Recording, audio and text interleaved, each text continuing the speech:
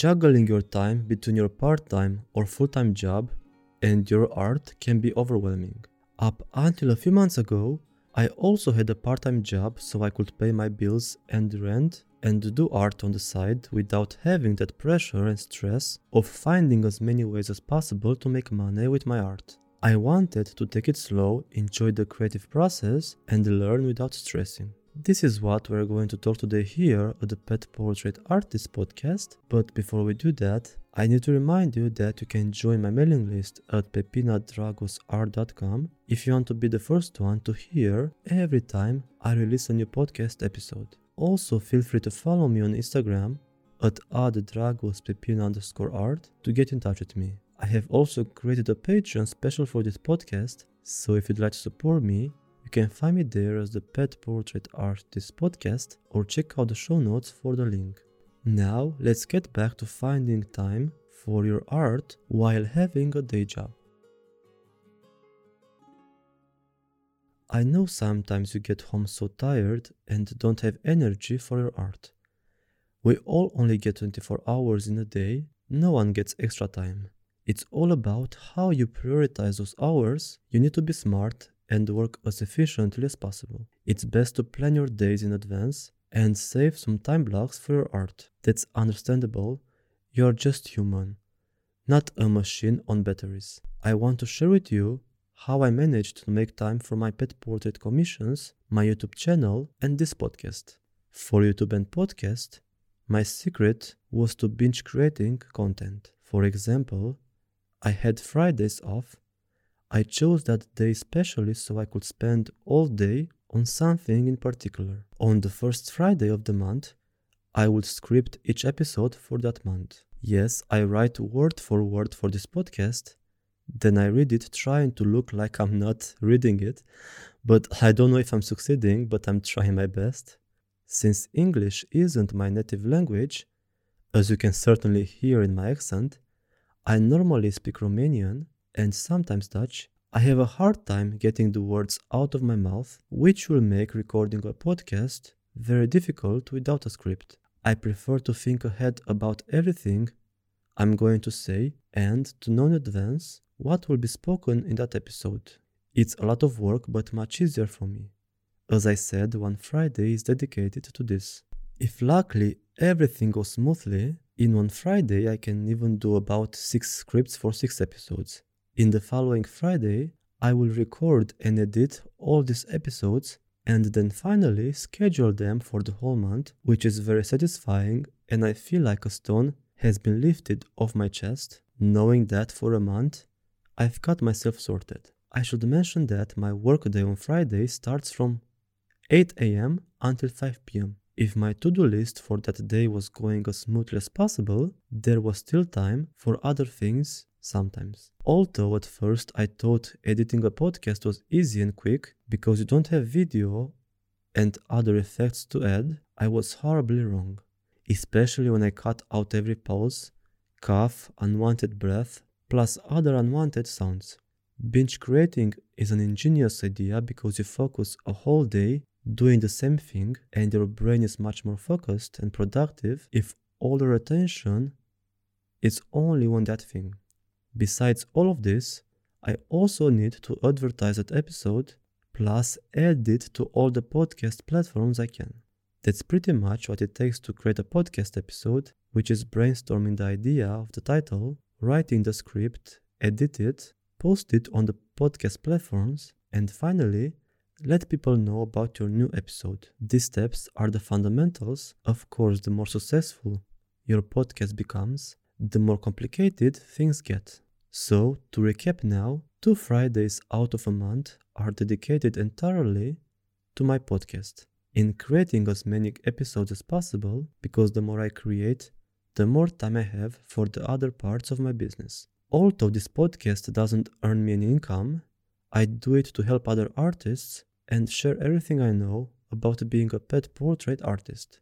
It's kind of like a diary for me, but instead of writing about what I think, I talk about it. The third and the last Friday of the month is dedicated to my YouTube channel. Here, everything becomes even more complicated. I have to make a script again, but I have to think not only about what I'm going to say, but also about what I'm going to film. This includes creating a title and description that has the best SEO possible to be highly ranked by YouTube, and thinking about each frame and what angles to shoot from, and also what to show in that frame. It's a lot of work, especially editing each video individually, combining them, then doing a voiceover or talking to the camera, editing those two, and finally combine everything. As with the podcast, it takes me a whole Friday to script the video, which includes everything I'm going to say, plus how I'm going to film each part of the tutorial. As is probably already obvious, the last Friday of the month is to film everything for that YouTube tutorial and edit it, which is another time sucker.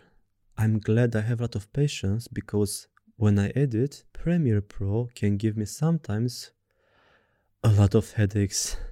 Oh, I forgot to mention that I also need to brainstorm how to make the thumbnail look the best and take pictures for it to have a selection at the end. That's pretty much what eats up my Fridays every month. When I had a part-time job, I worked Monday until 12 o'clock, Tuesday until 4:30, Wednesday as well, and Thursday again until 12. So all the free time after that was reserved for commissions, creating content for my social media, and some admin stuff. So Fridays I was dedicating to my passive income and the rest of the time for my active income, which are the commissions. Of course, this time included also choosing the colors, preparing my art setup, and of course, making that drawing. A realistic drawing takes a lot of time, plus I always make a few reels while creating that artwork, which also takes time.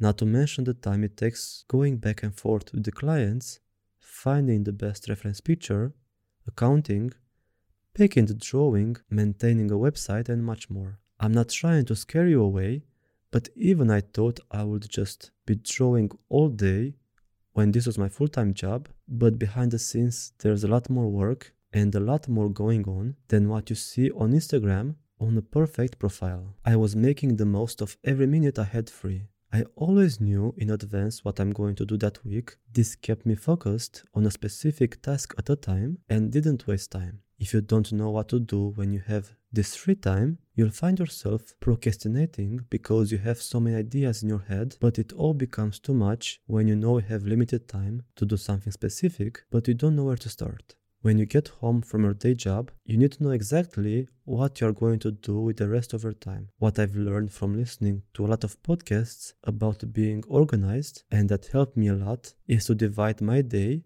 into time blocks. For example, at 7 a.m.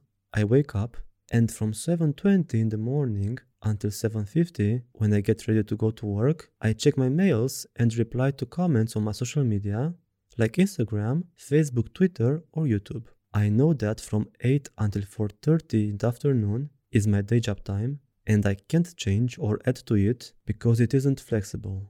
Then, I know that it's going to take me half an hour after I come home from work to have a snack or relax a bit after a day's work, so that half an hour I will put on my schedule for that day as non-art related time block. From 5 to 6 p.m., when I have to start dinner, I'll put that on my schedule as a power hour work, which means working for an hour and being focused without picking up the phone to check who and what else has posted on Instagram. Between 6 and 6:45 is the time dedicated to prepare the dinner and eat it. I don't think it was necessary to mention eating it, because that's why I'm making it to eat it, not to put it up as a decoration. So back to dividing my day into time blocks, from 6:45 until 7, I'll just tidy up a bit. From 7 to 9 in the evening, I will put another 2 power work hours. The time between 9 and 10 p.m. is listed on my schedule as gym time. So that hour is a time block dedicated to my physical and mental health. The time between 10 and 10:30 p.m. after I get home from the gym is dedicated to things like taking a shower or eating something high in protein and catching my breath after a hard workout. From 10:30 to about 12 at midnight, sometimes even 12:30 after midnight, I squeeze in some more drawing to finish my day with what I love the most. Of course, I have all this free time to devote to my art because I don't have any kids or a lot of responsibilities, but obviously this will complicate things. But if you divide your day as efficiently as possible, everything is doable. If the only thing you want to do with your free time is to draw, all you have to do is to set time aside for it. You don't have to do too many things at the same time. Better to take it one step at a time and put all your energy into that side of your business or creative journey than to do too many things at once and not do them well. I really hope that taking you with me throughout one of my days and telling you how I make time for my art inspired and helped you. I will say this again. We all have only 24 hours in a day.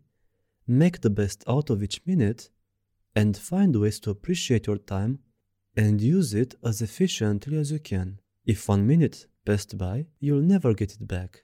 Make sure that you keep that in mind and use it as good as you can. Learn how to appreciate your time and use it in your benefit.